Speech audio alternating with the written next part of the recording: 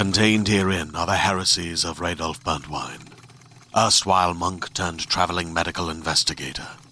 Join me as I uncover the blasphemous truth of a plague-ridden world, that ours is not a loving God, and we are not its favored children.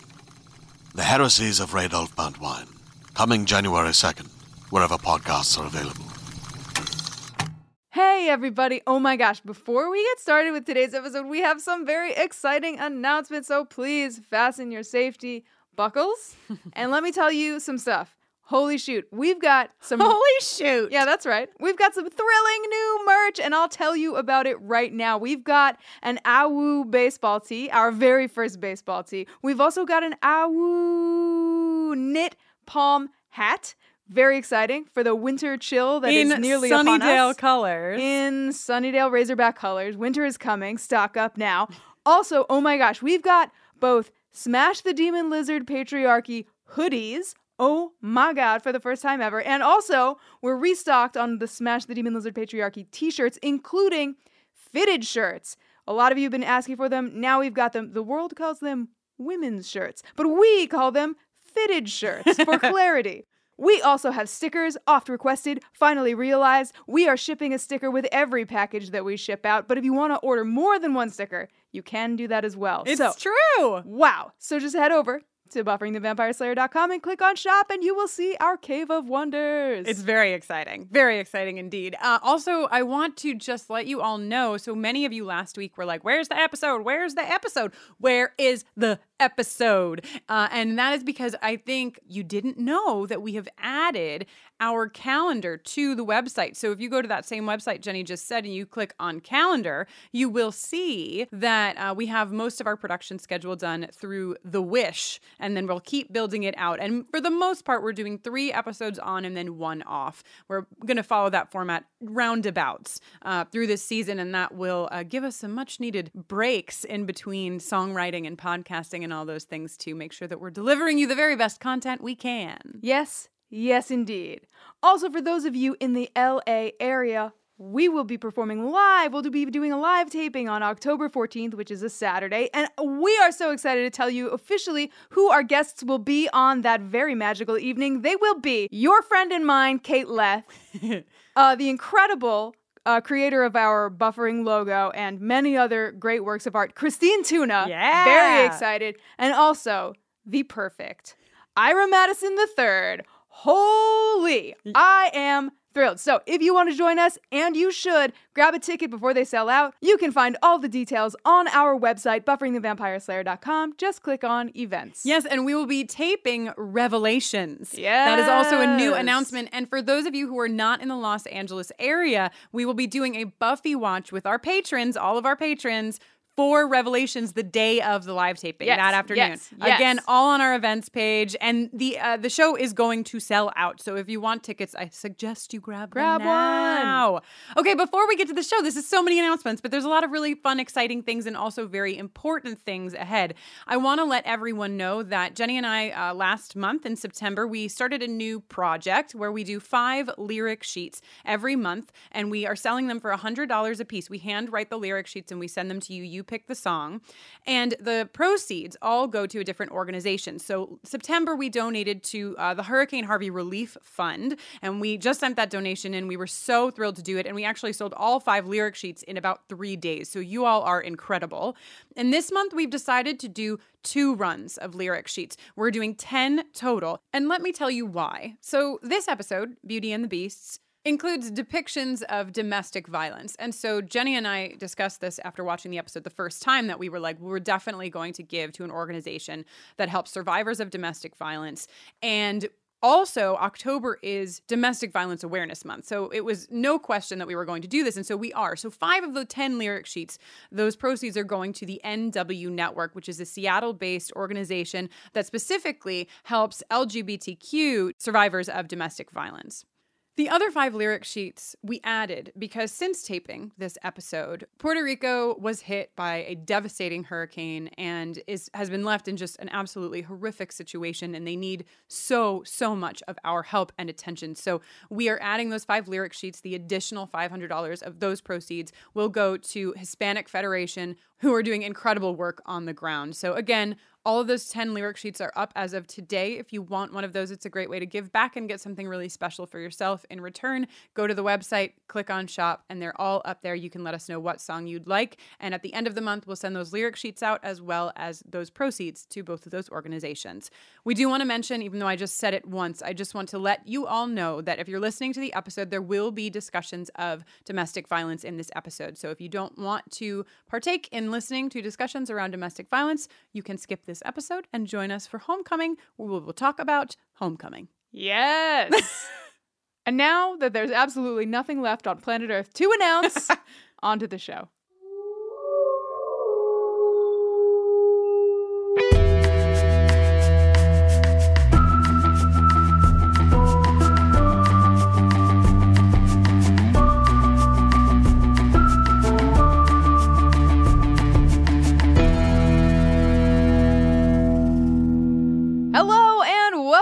To Buffering the Vampire Slayer, a podcast where we are watching and discussing every episode of Buffy the Vampire Slayer one at a time. My name is Jenny Owen Youngs. And I am Kristen Russo. And this week we're talking about Season 3, Episode 4, Beauty and the Beasts. Stay tuned at the end of this podcast every week for an original song written by us, recapping the Buffy episode that we're discussing. Beauty and the Beasts was written by Marty Noxon, directed by James Whitmore Jr., and it originally aired on October 20th, 1998. This is the one where Oz becomes the prime suspect when a series of animal-like attacks occur in Sunnydale. No! Dun, dun, dun! It's also the one where Angel is back. And people know it. Somebody knows it. One person knows it. It's Buffy. That's the episode, folks. So this episode begins... Great. We haven't had a voiceover this good since Passion. We've got Buffy reading an excerpt from Call of the Wild while we pan through the wilderness. Yeah, it's interesting because it starts with Buffy reading it, and then it switches. We pan from the jungle, the blurry, obviously running through the jungle shot, to the library. The jungle of Southern California. The jungle of Sunnydale High School, the library. And it really is the jungle. I'm going to skip ahead to a note that I have far down the line here. Why in the hell aren't those bookcases bolted down at this point? Great question. The bookcases are always falling on people. Fool me once. Right. Like Willow was legit in the hospital. So hurt from and in this episode the same thing happens. They're like, I know what the good weapon is. I'll just knock this fucking bookcase over. Even IKEA bookcases come with wall bolts. Right? It just seems like they're okay, whatever. Anyhow, we go to the library and Willow is then reading Call of the Wild. That's like how they actually anchor the text in the episode. Right. She's reading it to Oz while werewolf Oz paces around his library cage. Yes. Which still, nothing to see here. Everyone else who works at the school, just a werewolf in the library cage where all the weapons are, just across from shelves and shelves of books that are centered around the occult and the dark arts. All secured by 2 doors that flop back and forth with no locking mechanism whatsoever. Yeah. I'm going to give Xander one compliment in this episode, and then I am going to rail on him for the total duration of the time, okay? But the one compliment I have for Xander is his outfit in this scene. We don't have Kate Leth in this episode, so I will take it upon myself. What's he wearing? He's wearing red pants and a green shirt, which you'd think you can't pull it off because it's Christmas colors, Freddy Krueger colors. There's actually a lot of red and green because I shout out Willow's. Later in the episode, Willow is wearing a Freddy sweater. That's the same kind of red and green. But I think Xander just looks really good. I'm sorry. I know a lot of people are going to be upset by this, that I'm giving Xander But a if compliment. anybody is still listening to our show that likes Xander, they'll be pleased. Right. But Xander, I don't know. I just think he's looking good. He's looking good. Good job with the look, Xander. And horrible job with the being a person. I'm sorry, but like... First, okay, so this is like in the span of 30 seconds, right? Yeah. Xander walks in and is immediately no homo, right? Uh-huh. I can handle Oz in the full Monty. I mean, not handle. I'm not gay, guys. I wouldn't be gay. Don't worry about me. Totally straight Xander here. So first we get no homo. Then we get Xander being jealous of the fact that Willow has seen half a Monty, as she puts it. Yeah, what even? Right? Which like, half? Also, Like, which half? Which half do you? I mean, be reasonable. It would be weird about if the she had standard only progression seen of things in high school. She's like, well, he hasn't taken off his shirt yet, but he But does walk around like Winnie the Pooh. and then of course, And then he goes right to fucking sleep. right, and the biggest He offense. doesn't even try to stay up for like a minute. He's just like, No. I'm gonna lay down on this table. And like I will say this, like, you know, this isn't typical Xander. Now, you know, Xander has had plenty of moments where he does do the right thing and figure Yeah. out the way to fight the thing or whatever. I don't really understand why he's being so casual about this. I mean, maybe it's been enough full moons where like he's kind of let down his guard, nothing has happened, he thinks everything's easy and safe, but it is pretty shitty. Yeah, So, not great. no. Not great. You know what is great? The new season 3 werewolf costume. Oh, well, it is better, but it's still, there's something It's about something. There's It some looks more like a gorilla suit with like a werewolf head. mask face. sewn into the face hole. Yeah, and also the body movements are very gorilla-like. Like the way that the werewolf lumbers Right, is like a very, it's not like a wolf. Well, And do you want to know why that is? It's because humans, which we assume is what's inside of that suit, are constructed a lot more like gorillas than wolves. Right, their legs Just are in longer terms than of, their arms. Joints and positionings and musculature and Yeah. center of gravity. So a different take on the werewolf Right. here in Sunnydale. But what I was going to say is great is this next scene between Yes. Faith and Buffy. This is definitely my favorite scene in the whole episode and I wrote another erotic novel. Similarly to last week's All in Caps, I didn't mean to do it. I want everyone to Right. know I wasn't like planning ahead like, oh, I should write another one. It just happened. Right, It did- right. you know, The you second can't- installment. you can't of battle with the Kristen's creative accidental erotic novel. So my second erotic novel, all caps, 5 lines.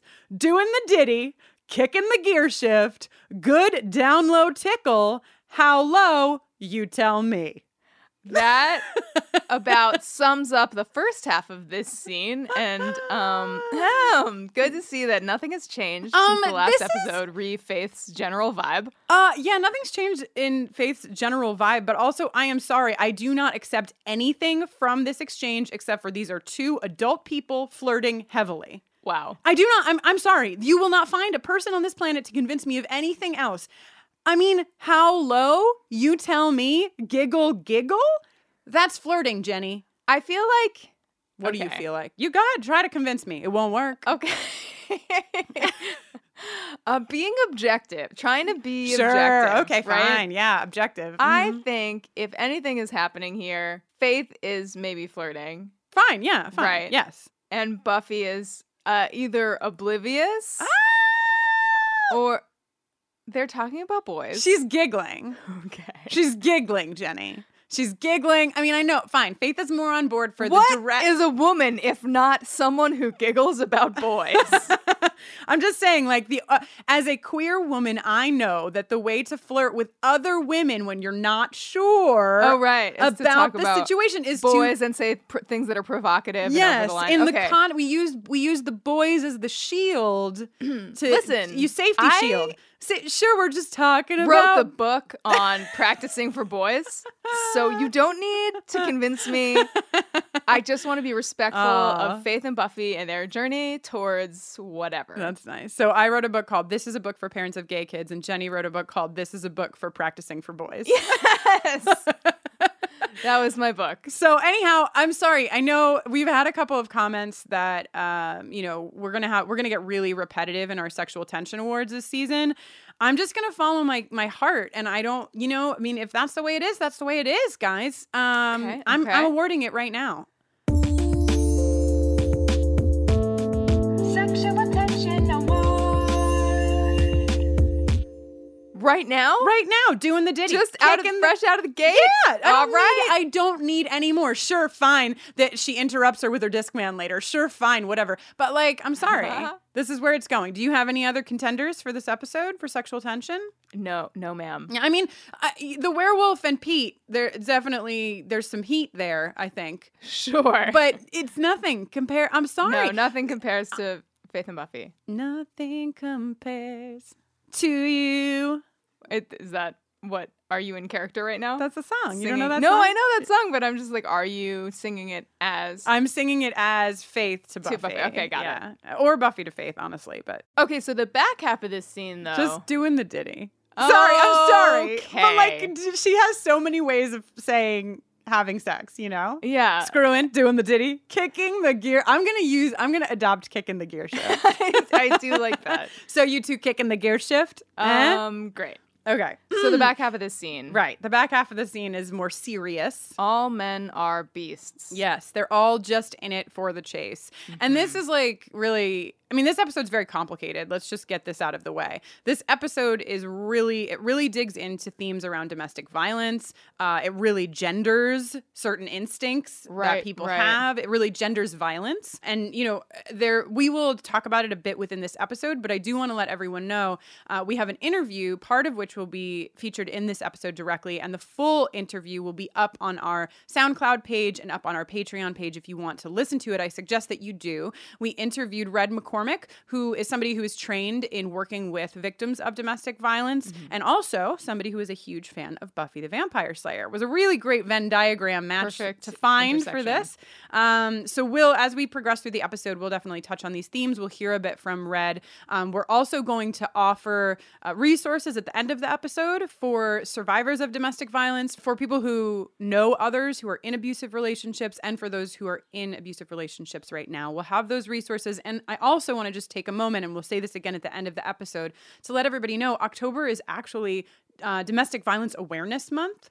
And that is very timely for when this episode landed. And you know that Jenny and I are picking a different organization to donate $500 a month to. We have up in our store lyric sheets for sale, 5 of them every month. So 5 are now up for October. We will handwrite the lyrics of your choice from any Buffering song and send them to you. And 100% of that money will go to an organization. And so this month we've chosen the NW Network. It's a Seattle-based network for bi, trans, lesbian, and gay survivors of abuse, and they work to end violence and abuse by building loving and equitable relationships in our community and across the country. There are so many organizations doing incredible work. We picked NW because we really loved their focus on queer communities, but again, there will be a list of more resources at the end of this episode and in the show notes. Okay, so then we go to the balcony, the courtyard walkway. Yes. What a lovely high school. So nice to go to school in High California, you know? I was almost about to say, like, it reminds me of 90210. It is literally the school. The exact same So school. that's why it reminds me of 90210. But yeah, so we meet Pete and Debbie.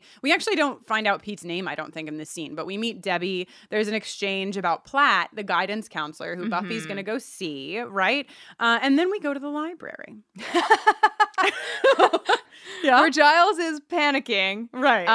And as Willow and Oz walk in, he announces immediately, no need to panic. No need to panic as he flusters and blusters around the library. Yeah. In very Giles fashion. And of course, we learn that Jeff, a student at the school, has been killed in a way that suggests it could have been a werewolf. Mauled to death. And Xander, piss baby Xander, at it once again, sort of lets it go that he was here when Giles woke up. Right, Giles is a great woke up. He's so angry. So mad. Also, the window is open in the wolf cage. I know we just got done saying, basically without saying it, that this is a terrible place for a werewolf to while out.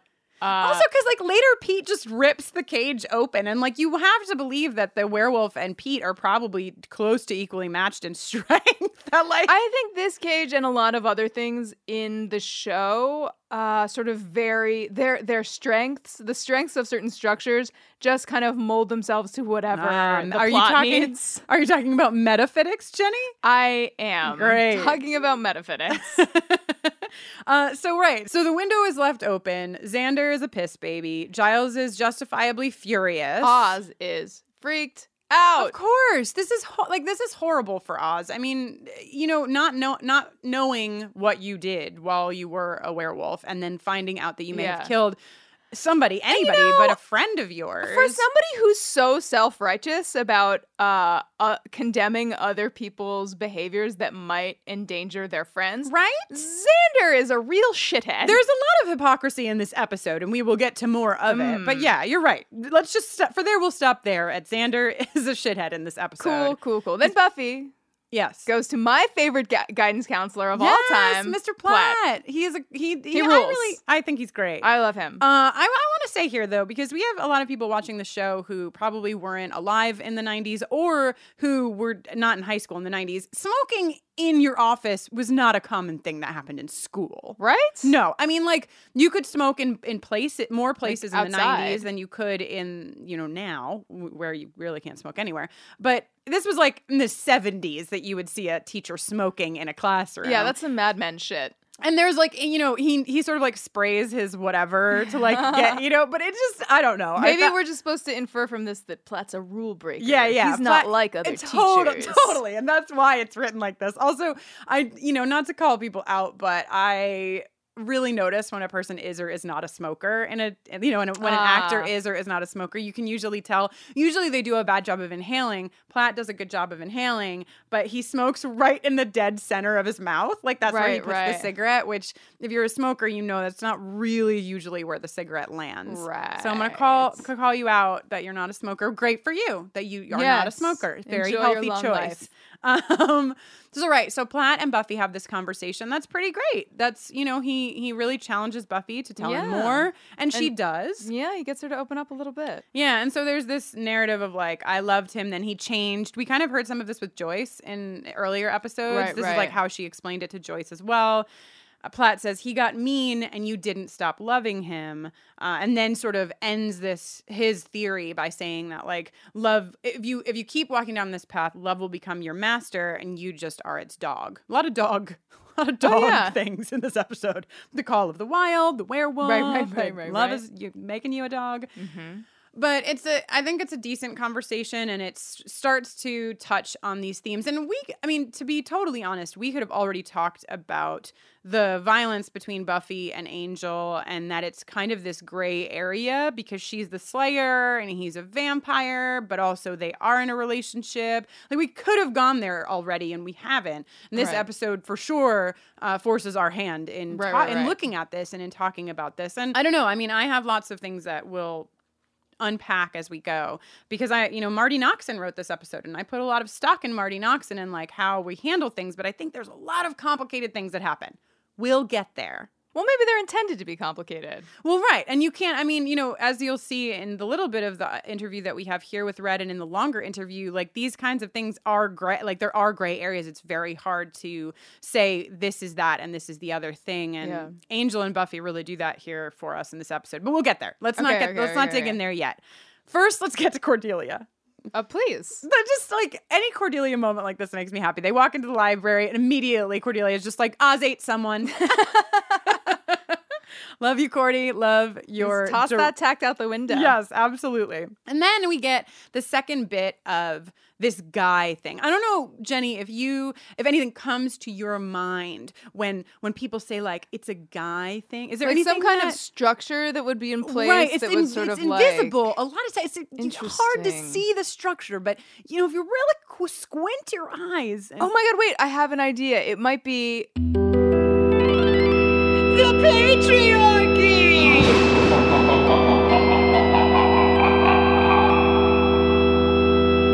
Right? Doesn't that seem right? Yeah, it does. Doesn't that seem like maybe what's at work here? I think it is at work here, and I also think that if every time the patriarchy was at work, we got to hear that jingle, the structure would become a lot more visible. So I'm just saying, people, the jingle is free. Go to our Patreon page, put it on your phone, and use it like an air horn. Yes. Oh my gosh. Anytime you see the patriarchy, just boom, the jingle plays. That's all I'm saying. Okay. Wow. Also, I bristle at the assertion that only guys need to walk away. And like leave dramatically in the middle of a thing. Right. And please. You know, we have a lot of love for Oz in this podcast. Yeah. Oz is certainly, I think, out of a lot of the male characters, very aware and centered and focused on things that are positive for many genders of people, not just... This is the only time I think he's ever even said anything about being a dude. Right. At least this directly. I mean, it's just not like him, but he is going through something, and the episode really needs us to follow this arc. Really, that's what's so troubling about this. There's a lot of things that are troubling about this episode. Right, but like the thing that's reinforced across a variety of experiences is like guys have a thing inside of them that they can't control. Yeah, and I don't know if that rings any bells with something we've heard from probably maybe the creator of the show recently.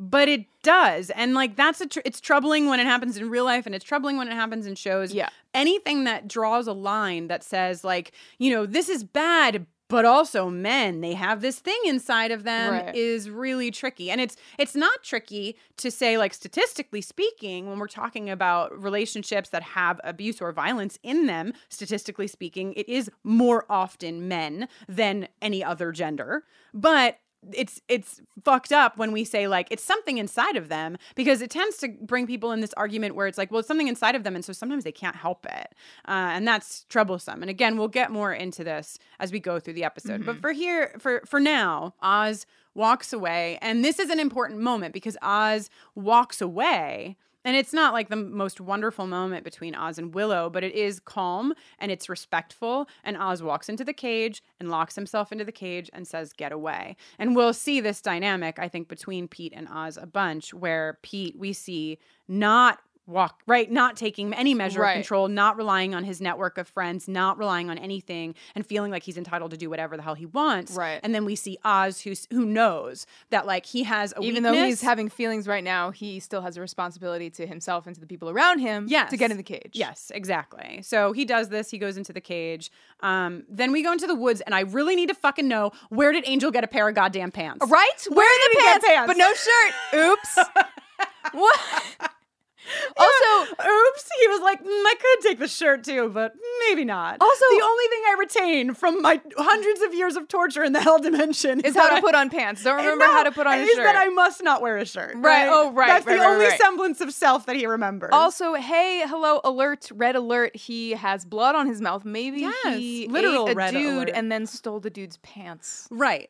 Or maybe he just had a snack of a dude. A snack of a dude? Maybe he didn't. I mean, we never really talk about like, well, how do people die so immediately from vampire bites? It's not like you could. How many liters? What do we have? Like 8 liters of blood in us or something? Oh, are you doing some? Well, I'm just like over there. I'm just asking some questions that would then allow me to do some hell math. Okay, yeah. So 8 liters of blood, and or you whatever. need to lose 47% of those liters. Is that real? No, I just made it up. It's some good hell math. Yeah. Hell math. I guess there's really no reason for me to be giving Angel, fresh from a hell dimension, the benefit of the doubt, but I would like to believe that either that blood on his mouth is from like a rat. Yeah. Or what you're doing is why this episode is troublesome. Sorry. You're giving Angel an out, and I don't know that Angel deserves an out, whatever. But first of all, I want to just get back to the hell math for a second, because I'm certain that somebody listening to this podcast knows how many liters of blood you need to lose before you die. And also how many you had to begin with. Right. So can you thus let us... yielding a percentage. I would love to know, and once we get that information from whomever you are, or all of you, because maybe there's multiple people who know the answer, then we can report back and we can know how many liters of blood a vampire drinks. You know? Yes, please let us know at bufferingthevampireslayer@gmail.com or tweet at us at bufferingcast. So Angel has pants, Angel has a bloody mouth, and we never learn what this is from. And Buffy sees Angel for the first time. And is like, what?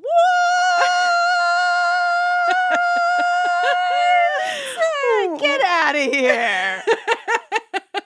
For those of you who don't watch BoJack Horseman, that is a reference. We're rewatching it, and that is a reference from the first season of BoJack Horseman. Great. Are you ready to shop? Rakuten's Big Give Week is back. Get 15% back at hundreds of stores, and it's all happening this week, May 6th to May 13th. It's the perfect time to shop for everything on your list for spring and summer, like clothing, outdoor gear, and travel. I know I'm using this week to stock up on some warmer weather essentials at Ray-Ban and Ulta, and I love that Rakuten even helps me save on travel at sites like Hotels.com. Rakuten really is the best way to shop, and you can save even more by stacking cash back on top of deals. Plus, during Big Give Week, that cash back is bigger than ever.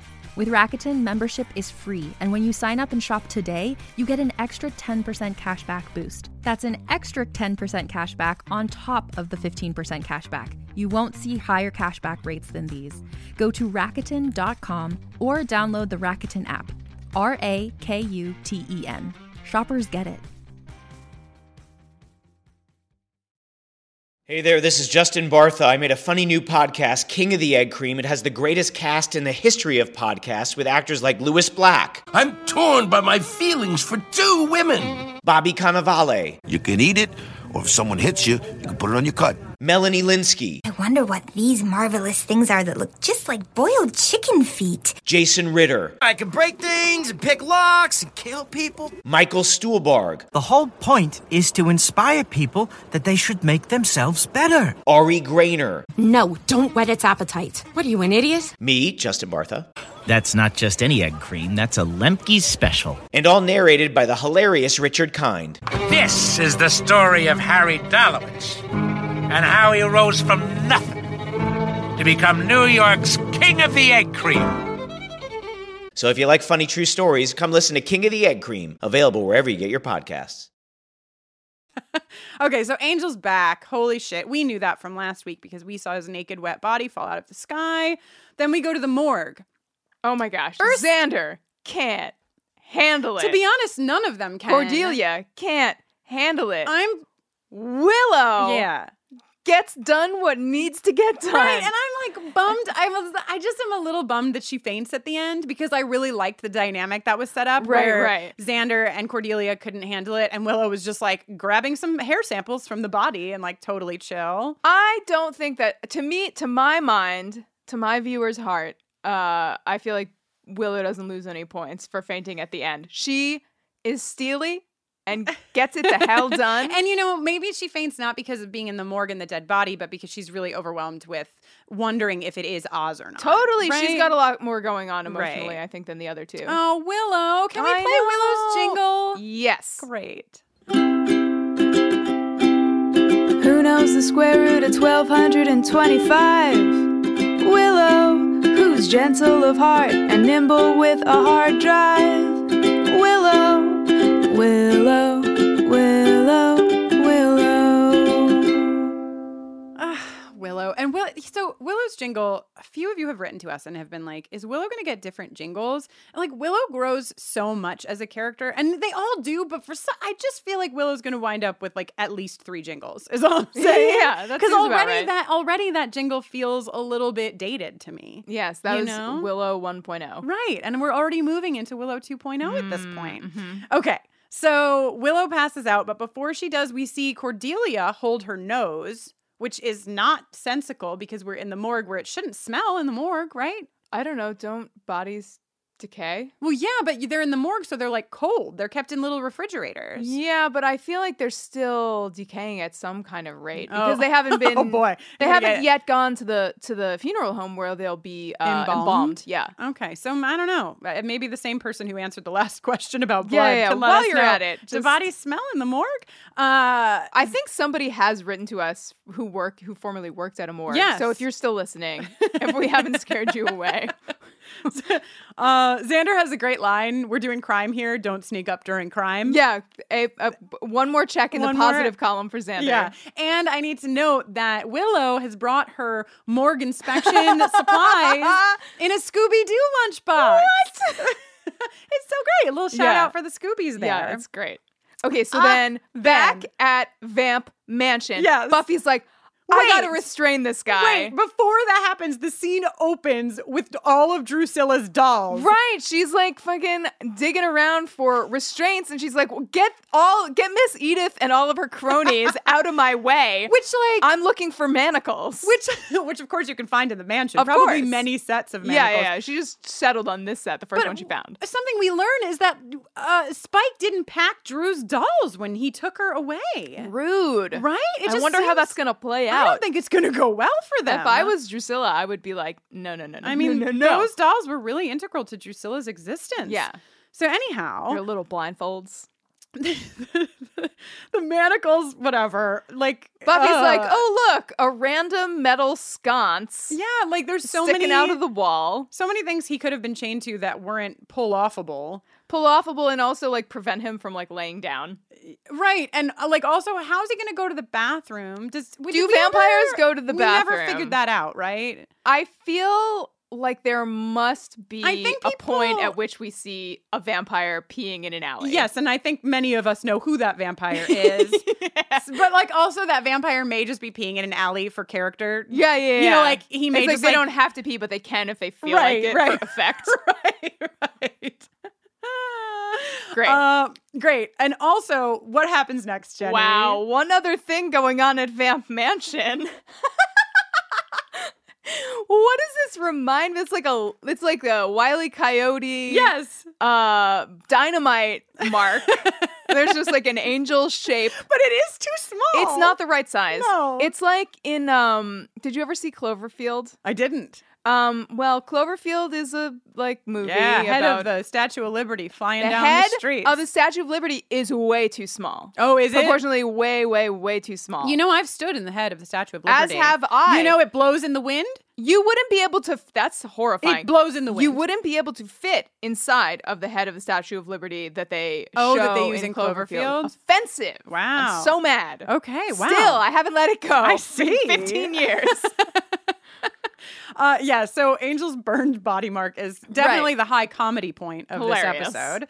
And then we go... Oh, but speaking of high comedy. Yes. Here we have Faith dancing to some rock and roll in her Discman. You can't do that. No, Kristen, tell me about why you can't do that. Because the disc will skip. Listen. Okay, but what about the skip-free technology that was developed? No, that skip-free technology is bullshit, is what I say to skip-free technology. I had a great Discman that I would take to the YMCA on 23rd Street in New York City. God, a Discman.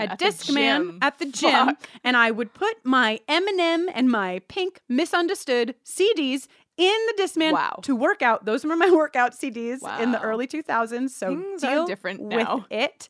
I'd probably still get a good workout from both of those CDs.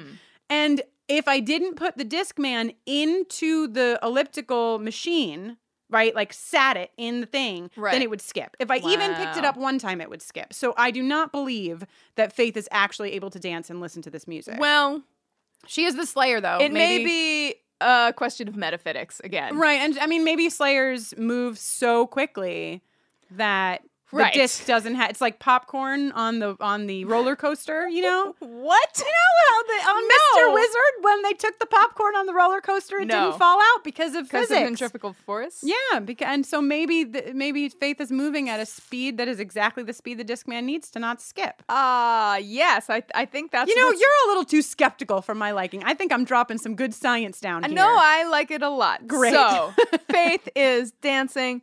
Buffy taps her on the shoulder. She elbows Buffy in the face. It's great. Does she elbow her? I thought she flat out punched her in the face. Oh, did she punch her? I think she punches her. Backwards elbowed No, her. maybe she does. Well, anyway.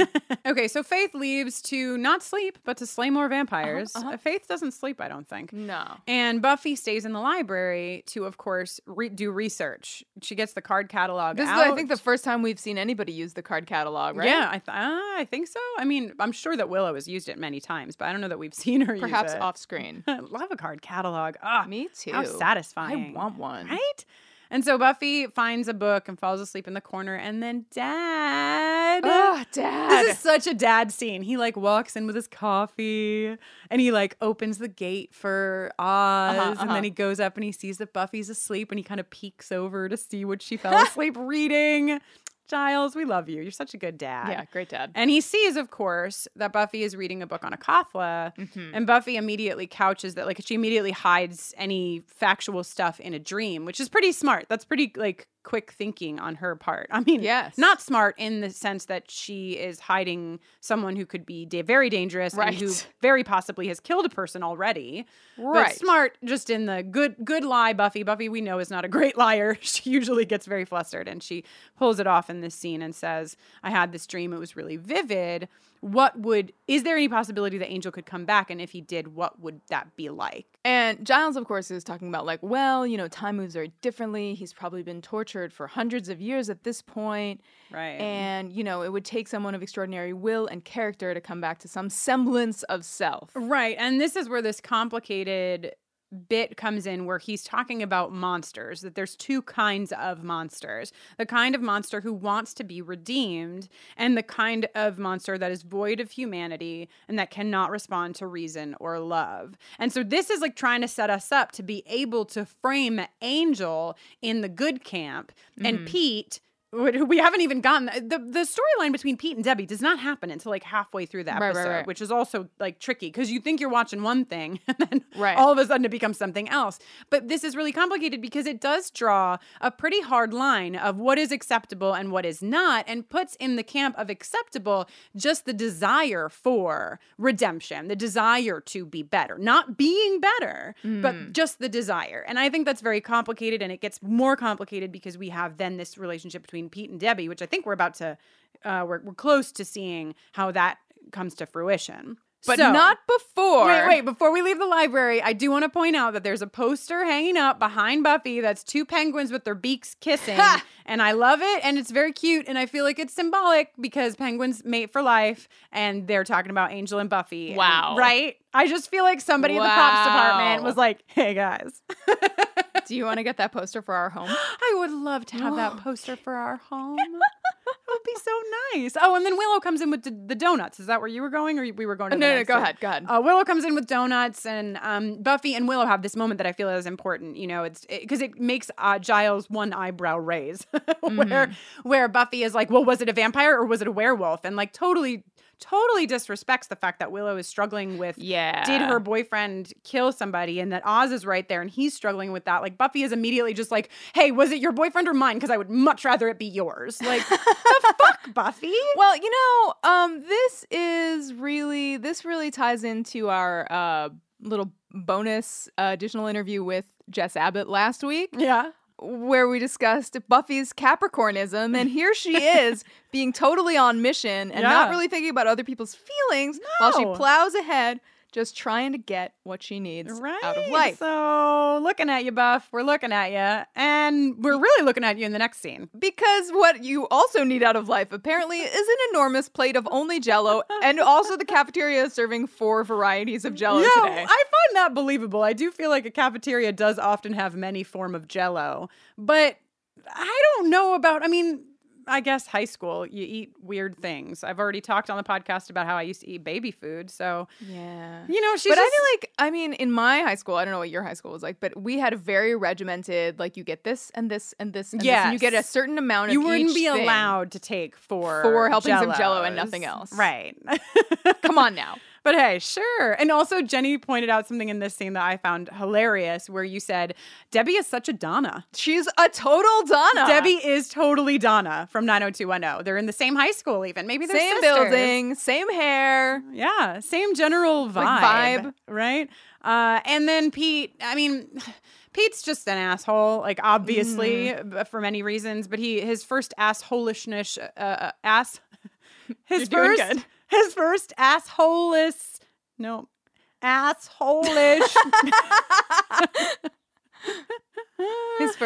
assholishness. Okay. Comes out in the scene where he says, oh, you're really liking the manic depressive chick. So shout out to Pete for being a dick. No good. Right. Okay. It's time for Buffy to check in on Angel now that she's had a conversation with Giles. This scene annoys me. She goes to the mansion and she's like, Angel, do you understand me? And then gets no response and decides, I know what I should do. I should put my hand on his back, because he's probably in the last 6 hours calmed down from hundreds of years of torture. It just, I don't know. Like, I get it. I get why the scene is there, but I mean, he couldn't even get a good night's sleep. Because he was chained in the crouch unable position. to lay down. How could he have gotten into a better mood or a better mental state? So, I don't know. Whatever. Right. This scene happens and then it leaves, and I'm glad when it's over because I didn't like it, but I get its point. And then we go to the scene between Pete and Debbie. Yeah, they go to this like utility area where Pete keeps his neon juice. Yeah, just totally out in the open. Not suspicious at all. Right. And Pete notices, and very early in the scene, that the neon juice is depleted and says, like, did you drink this, Debbie? Or like, what is going on here? As we mentioned at the top of the episode, I was able to speak with Red McCormick, who is a friend of ours, a huge fan of Buffy the Vampire Slayer, and is somebody who has had extensive training talking with survivors of domestic violence. And so you know what unfolds in this scene if you recently rewatched it, but you'll hear again from me on these points as we go into the interview. But I think now would be a good time to unpack that. Red, thank you so much for being on the podcast with us and for taking the time out to talk to us about this episode. I am so excited to have you here. Oh, yeah. Thank you so much for having me, Kristen. Thank you for both loving Buffy and also for having knowledge that can help us unpack some of the stuff in this episode. I want to start with Pete and Debbie because they have a pattern of abuse that's shown, right? Where we see Pete blaming Debbie for the anger that he has, then Pete hitting Debbie, and then apologizing to Debbie after he's hit Debbie. And then we see Debbie in response wanting to help this like suffering Pete who says that he can't control himself. And also as a result of the pattern, she thinks that the cycle is her fault. And you know way more than me, but this seems like a really common pattern in abusive relationships. So I'm hoping that you can expand on this a bit and maybe let us know some tools to either break out of the pattern yourself or to help someone break out of the pattern. Yeah, absolutely. And I mean, frequently in spaces like this, we'll just call it the cycle of abuse ourselves. It starts out with the honeymoon stage, which is what we call, when everything's fine. Because, I mean, people think with abusive relationships that you enter into it and then like the person just immediately starts hitting you and then you just stay for some unfathomable reason. But I mean, generally the reason people get into and stay in relationships with people is because, quote, they seem fine, end quote. And then what ends up happening is that past the honeymoon stage, there's escalation and then there's the explosion and then it just loops right back to the honeymoon stage, which can get, shorter and shorter over time, or it can get longer. It's difficult to predict when you're dealing with essentially a human volcano, and you end up making yourself feel responsible for managing it, especially when the other person will frequently blame you for their problems, as Pete does with Debbie. He puts all of his jealousy onto her and says, you make me do this, you drive me crazy, and Debbie buys into this lie that somehow the actions of her boyfriend are her responsibility. Survivors are frequently put into this position where it's do you want him to hurt someone else? But it's not really the responsibility of survivors to try and solve their abusive partner or to stand in the middle of the bullet and take it for someone else. Yeah.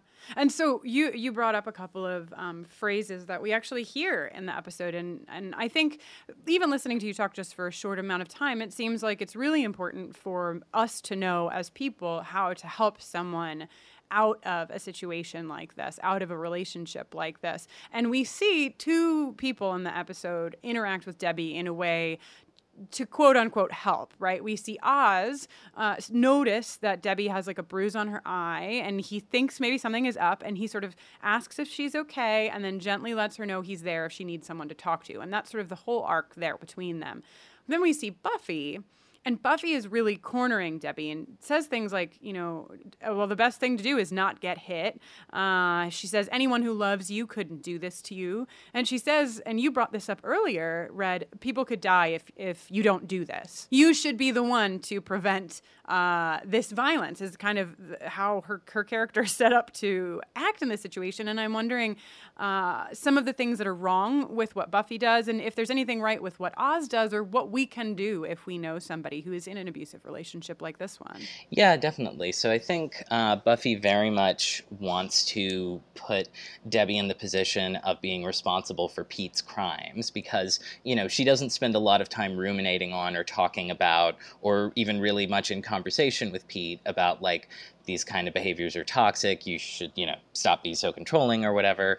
She instead focuses her entire sort of wrath on Debbie as if Debbie is like some sort of extension of Pete rather than, or like the puppet behind the strings, as opposed to like an individual being who's just caught up in the mess. And the show even seems to have a she got what she deserved sort of perspective, you know, when Buffy says, oh, I think she was broken long before this happened, and then Debbie ends up dying by the end of the episode. And so it's almost as if it's like, well, you know, this is what you get when you get abused and don't behave in exactly the way people tell you to, you'll get murdered, I guess. It's not really like a strong message. And I think that Oz does, you know, the right thing, which is just telling her, like, hey, you know, like, I'm available. I can talk to you about this. I'm around to talk if there's something that you want to talk about. Whether or not you as a person are sure, quote unquote, that something is going on with someone else, trying to force yourself into their life and tell them how it is to do things and how it is to work through this relationship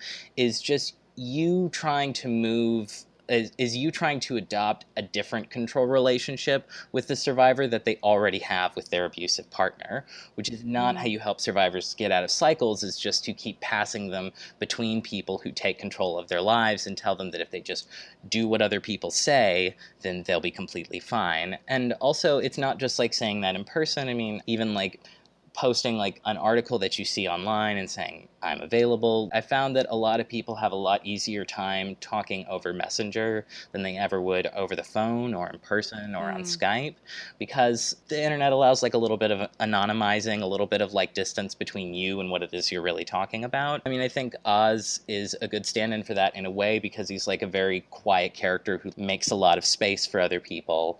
A lot of helping survivors is also just asking them what it is that they want, because, you know, that's something that no one's really, they're not being asked questions, they're just being asked to serve often in an abusive relationship.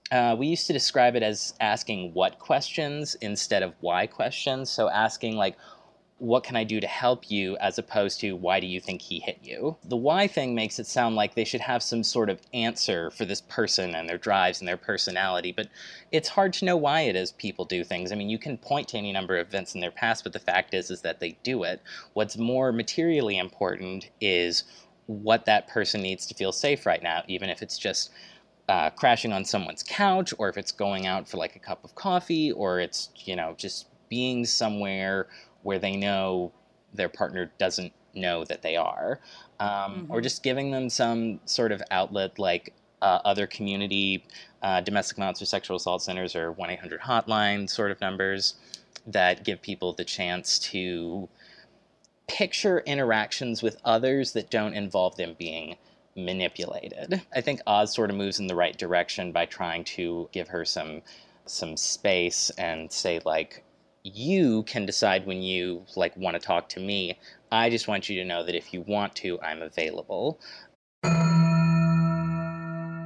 Thank you so much again to Red for talking with me and for being a part of this podcast. And just to remind you all, on our Patreon page, for everyone, you don't need to be a patron supporter, and on our SoundCloud channel, you can find the full interview with Red, where we also talk about the complex triangle that's drawn here between Oz, Pete, and Angel. And we also talk a bit about queer relationships and abuse, and how when we see things on television and in media that often set it up as the man is the one doing violence to the woman, it can really complicate when we have abuse happening in queer dynamics. So we talk a little bit about that as well. And you can check that out. You should check that out. It is Domestic Violence Awareness Month. There is no time better than right now to learn a bit more about how you can be of help to people who are in situations like this, and also how you can provide yourself with resources if you find yourself in a relationship that has any of these qualities. Yes. Okay, so Buffy goes to Platt's office and she's ready to spill her guts. Yeah, and like, what is she gonna say? Off her shoulders. Was she about to like tell a There's human? this guy who's a vampire, right? Who was re-ensouled, but then we had sex and he lost his soul, and then I had to send him to a hell dimension. because You know he what? was evil again. If there's anyone who was going to believe it, I think it might have been Platt. I think Buffy was right on. Yeah, I think Platt yeah. might have really listened. Unfortunately, as is indicated by his long-burning cigarette. Yeah, he had to be real still for that. Yeah. Real still. Platt is dead. Dead kind of still. Platt has been mauled. And this killing is confusing to me. Like, because how did he die? How did he die that? Eye scratch. But also because it's like it's painted as like it happened so quick he couldn't even move his he didn't even drop his cigarette. But it doesn't look like it was quick. It looks like it was long and painful. So I don't really get that. Another thing that I don't get is what the fuck is up with Pete's nails? Okay, so yeah, an important thing to note is that it doesn't seem like he's able to make a fist. Right. He just has these like SWV style. Wow. I don't know if anyone gets that extreme nails. reference, but yeah, SWV was a trio of singers in the 90s, and one of their trademarks was that they had their nails were so long that they curled. I didn't know that. Yeah, it's a true fact. I remember it. I'll remember it forever. Pete's rocking those nails in his weird Jekyll Hyde form. Which one's the bad one, Jekyll or Hyde? Hyde. He's in his weird Hyde form. There you go. Also, plot points that are important is that they know that it's Pete because they've connected the dots. So right. Jeff, After Oz gives Debbie his notes and notices that she has a black eye and, tells her that, if she needs to talk, he's there. He goes to the library where they're all talking about how Platt was killed during the day. Thus, Willow is celebrating and then ashamed of her celebrations. Yeah, because it's definitely taking Oz out of the runnings as the killer. Yes. And then they put together, that Debbie was in jazz band with Jeff Walker, yes, where they would horse around. Right, which Faith assumes means they were fucking. Right. I'm sorry, screwing. Great. Or kicking the gear shift, if you will. Right, I will. And then, of course, she was seeing Platt. Right. And she and at that conversation at lunch, she was like, I guess he's not as bad of a guy as I said he was, which set off Pete's alarm bells. And then Pete saw Oz touch her shoulder in the courtyard. And he squinted menacingly. Yeah, so we made the connection. Me and the Scoobies made the connection based on the other dudes, but no one yet knows that Oz is part of that pattern, part of that list of men that must die. So then we go to this scene in the bathroom with the girls where Buffy is confronting Debbie, and we talked about this a little bit with Red, but what's really messed up here is the hypocrisy that we're seeing from Buffy there's a lot messed up, but one of the things that's messed up is the hypocrisy here, that Buffy is saying things to Debbie like, so while you two live out your grim fairy tale, 2 people are dead. And it's like, maybe some other people should be looking in the mirror here, because if we're going to talk about grim fairy tales and people dying, those are facts that can also be applied to your relationship, Buffy Summers. Yeah, and even if they couldn't, maybe just lay off the victim blaming. Right, of course. And that is incredibly troublesome, and how, she's not comforting. She's not making space for Debbie at all. She's really putting all of the pressure on Debbie. Yeah, blaming Debbie for Pete's bad behavior, both towards Debbie and also towards other people. Which is messed up. Right, like you said, it's messed up on plane 1, but plane 2, where we know she's also, kicking the gear shift with a soulless vampire who has killed people, is more complicated. Complicated. Also, sidebar, Angel was how old? 241? Yes. So now he's like 467. Oh my God, because he was in a demon dimension. Just in case anybody's keeping track. No. The age gap widens. Maybe Buffy... I think once you get past 200 years, it's really all... How much of this do you think is Buffy sort of talking to herself and projecting her thing, trying to pep talk herself? Absolutely. In terms of what are you doing, And Buffy? I do think that is likely what is trying to be set up here. But I think what's complicated about it is that it's not set up in the clearest of manners. And I think it was likely very possible for people to watch this episode and think that the way that Buffy acted towards Debbie was totally fine, you know, because you kind of need a background of information in your brain when talking about, domestic violence and abuse of any kind to really draw the connections between these dots. And I Right. think that if you're going to go into this, in a media form and in any media form, you need to be a little bit more heavy-handed so that you make sure that people understand that the way that Buffy is handling things with Debbie is not helpful at all. And it's really, Buffy's like the hero of the show. So of course it's not set up like she's really messed up. She's never, there's no culpability at all. Like she's not made to feel bad for her actions, at least not in this episode. Right. Okay. So Pete finds Oz. There's this great hey man, you're not going to understand what I'm about to tell you, and then Pete's like, blah, blah, blah, blah, blah. It kind of reminds me of the Dark Age when Angel gets possessed by the other demon. And he's all,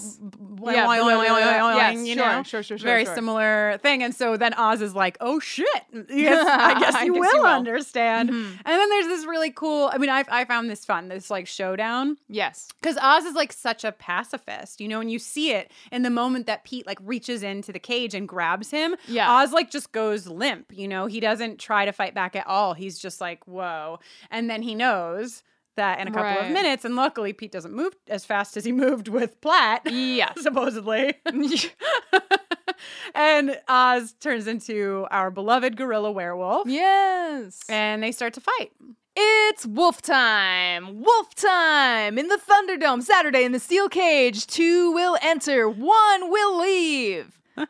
That's good, Jenny. Jekyll Hyde guy and werewolf fighting each other. We don't get too many monster fights, I feel like, in this show. Usually it's human v monster. Right. But this is some Godzilla meets Mothra shit right here. And I'm delighted to see 2 monsters fighting each other. Yeah, they're going at it. And then, of course, everyone hears what's happening at once. So it's Faith and Giles and Buffy and Willow. They all come from different angles of the school. They're all running to the double doors. Mm-hmm. They'll rush in. They grab the tranquilizer gun. But Debbie is with them. And Debbie sees that and Debbie, I don't think, registers that it's a tranquilizer gun. Right. So she Debbie literally thought that they were just going to straight up kill Pete. And so she hits the gun and so then Giles gets shot with the tranquilizer and goes down like a ton of British bricks. And I asked Jenny if this counted as a Giles knockout, and she said no. No, because no head trauma. No head trauma. So we're not going to count it in our ding, ding, ding. How many times has Giles gotten knocked out so far in the series? But Giles goes down. There's chaos. I think, Buffy hands Faith the gun? Yeah, I think so. And she's like, I'll chase Pete, and you get Oz. Yeah. So Faith and Willow go after Oz while Buffy pursues Pete. And Faith and Willow have a time of it. Faith ends up underneath the werewolf. Willow quick-thinkingly pulls his tail. And it's like, hey, you, or whatever, and starts running away. And while the wolf is chasing her, Faith is able to take aim and trank Oz. Right. So Oz is fast-acting trank darts. Yeah, they do. They act immediately. But I believe it. I don't know if that's true, but I believe it. Yeah. I bought into it. So, right. Willow pulls the tail. It's the cutest thing I've ever seen. We go to Pete, and Pete is he's jumped through the window. Now, hold up for 1 second, because can we talk about the fact that Buffy is having a real hard time running in her shoes? I just feel like you see, the scene cuts to Buffy running down the hall, and then we go to Faith and Willow running down the hall. Buffy is clunk, clunk, clunk, clickety clack, clunk, clunk, clunk, trying to catch Pete. And then Faith and Willow are in reasonable sneakers and are running at full clip. And I just think as the Slayer, you might have a responsibility to either get better at running in heels or maybe just to wear some sneakers. It's just my suggestion. I have long wondered at anybody wearing heels for any purpose. But especially if your sacred duty is to protect your town from vampires. And I've seen, it's not impossible to run in heels. You know who I bet you can run in heels like a badass? Cordelia. Oh, well, yes, but I was going to say Kate Leth. Oh, yes. I bet you Kate Leth could totally run in a pair of heels. But Buffy doesn't seem to have that gift. So just know your strengths and weaknesses, Buff, is all I'm saying. But she does see that Pete has gone through the window because he's left like a bloody trail. And you know, it's interesting. He gets all the way through the window, basically up to his waist without leaving any blood. But then he just sticks his arm in all willy-nilly and smears blood all over the window frame. Right. Before dropping down to the ground outside. I'm pretty sure that there is like a door right there, but instead of going through the door, he went on top of the lockers and out the window. I think the door to that room is on the outside of the school. But still, it's still, he could have just... No. I mean, a door leading out from the corridor that he's running down into the courtyard. Oh, maybe. He just took a long cut, is what I'm saying. He tried to throw her off the trail by smearing blood all over the wall underneath the window, which he used.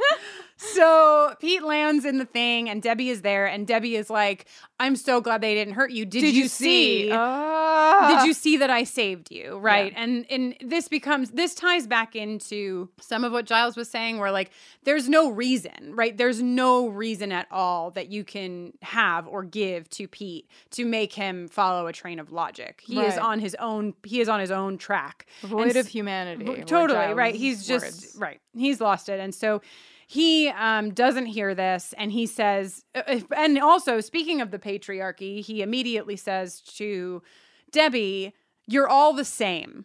You're all the same. So this is obviously an issue for Pete that has been long-standing. We don't know who else he's referring to, except, of course, for all women are the same.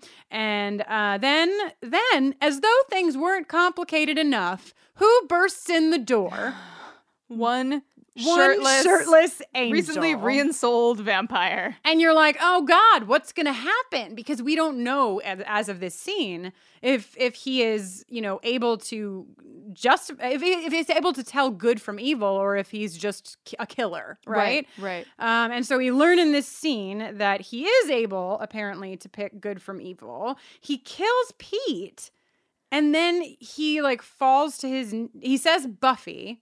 He devamps. He devamps. His little green eyes turn not green. And he falls to his knee. He says Buffy, and then he falls to his knees, and he holds Buffy. This is complicated. He just killed a person? He just killed a person. Who is monster-ish. But he is a person. I mean, they go kind of out of their way to tell us that he is a person. Right. And even in the next scene, which we'll talk about in a second. Yeah. So, and he's definitely killing a person who's doing a bad thing to save a person who's not doing a bad thing. But this is really gray. You mentioned, Jenny, that Batman is a villain who doesn't kill hero. I'm sorry. I'm so sorry. That's what I meant. How dare you? Hero. The Batman rule is, of course, that Batman doesn't kill bad guys. Batman apprehends bad guys and hogties them and makes them available for law enforcement individuals to process. Right. And Angel was not a vampire who was killing people when he had a soul prior. Right. And this is set up, again, it's really confusing because, it's like he does go through this transformation, but it's certainly not at all unlike the transformation that Oz goes under when he turns into a werewolf.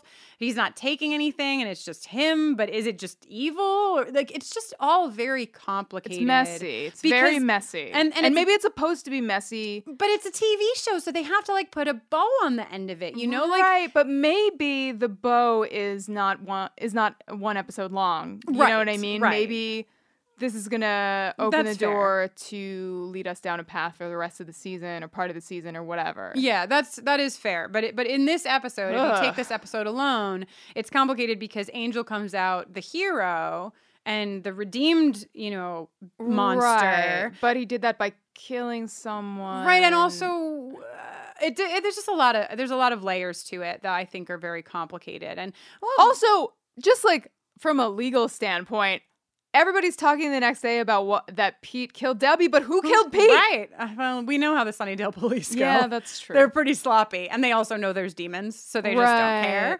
So Pete dies, Debbie dies, and we see that shot of Angel on his knees, and he and Buffy are embracing and crying, and it Pete and Debbie are both dead on the floor. Right. It's very complicated.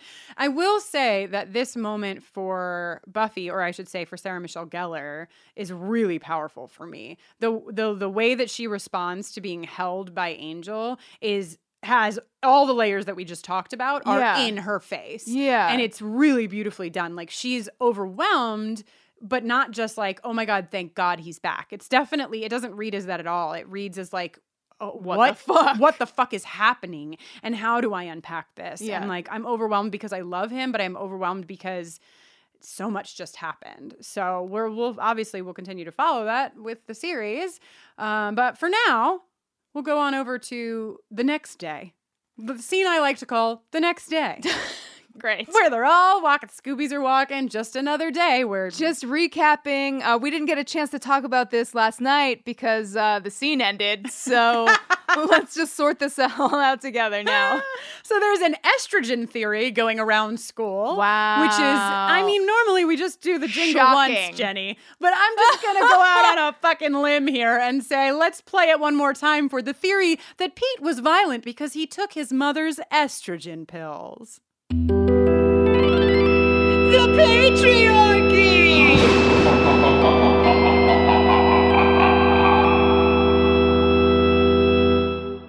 How dare they? I mean, come on. But a great reflection of our actual society. Thank you very much. But then we learn, of course, that Pete was not taking the potion anymore. This was it became just Pete. And this is what we were just talking about with Angel and him being a human and this being really complicated. So, to sum it all up, we'd like to use the words of Cordelia for this episode in saying... Right. Now I'm going to be stuck with serious thoughts all day. Me too, Cordelia. Yes, serious but very important thoughts and very timely for the month of October. Yes, indeed. Well, hey, thanks so much for listening. I'm Jenny Owen Youngs, and when I'm not making this podcast and watching Buffy with Kristen, I am a musician in general. That's what I do. I make sounds that are melodic and occasionally have words. And you can learn more about me and hear some of my non-Buffy songs over at jennyowenyoungs.com/buffering.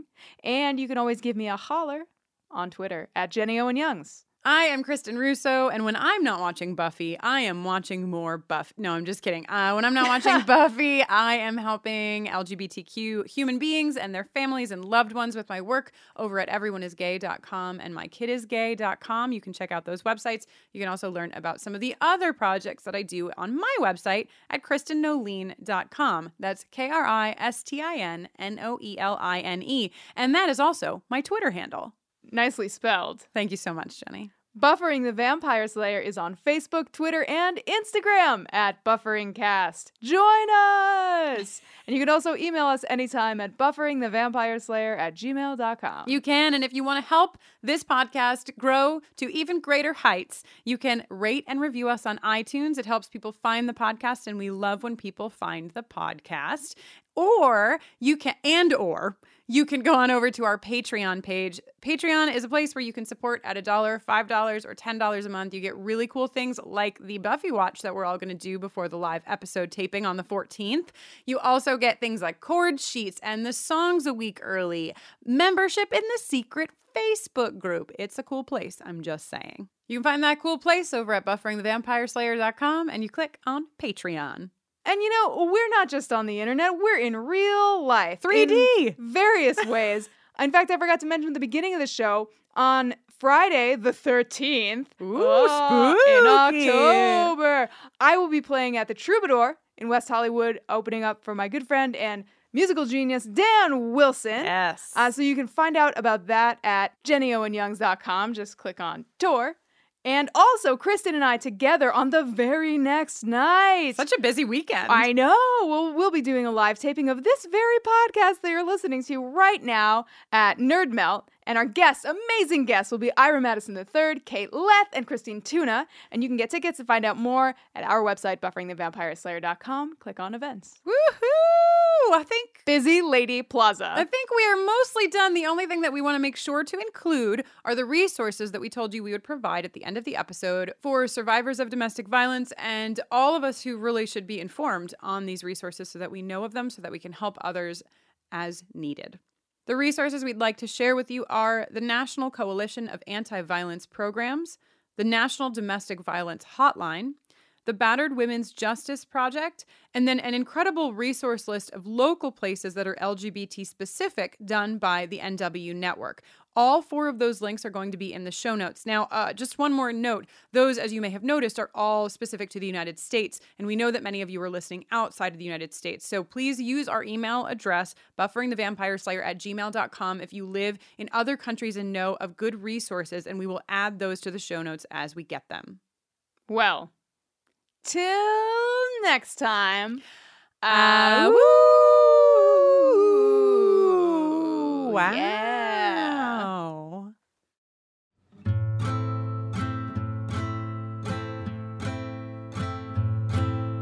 Tell it straight, tell it true.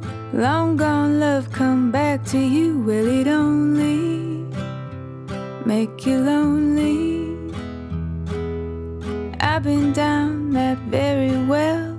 Kiss the bottom, live to tell, and it only left me lonely. It isn't like I asked for this. Bury me beneath the weight of what I used to miss. I'll be digging out forever now from under it, tugging on a thread that run me round and round, turn me inside out. Ooh.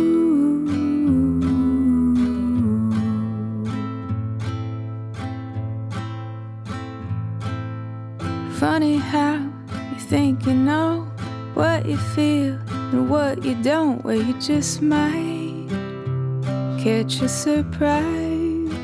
The wind is calm, water smooth, but a longing deep inside of you that's been sleeping might come creeping. It isn't like I asked for this. Bury me beneath the weight of what I used to miss. I'll be digging out forever now from under it, tugging on a thread that run me round and round, and turn me inside out. Ooh.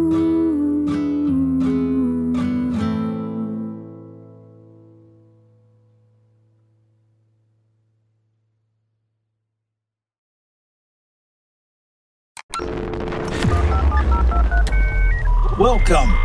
You've got digital folklore. Monsters lurk in the shadowy corners of the internet. Our darkest fears peer back at us from the depths of the web. We can Hey. Holy. Hey. Linda Blair. Are you all right? No. Can we maybe do this a different tone? Hey there, I'm Perry Carpenter. And I'm Mason Amadeus. On our podcast, Digital Folklore, we explore monsters, memes, and everything in between. Looking at our digital expressions through the lens of folklore, we break down the stories and communities we create online. And we try to make it a lot of fun. The show is presented in an audio drama style with a narrative and soundscape that's designed to draw you in. We weave insightful research and expert interviews with humor and storytelling. Come check it out. Search Digital Folklore wherever you get your podcasts.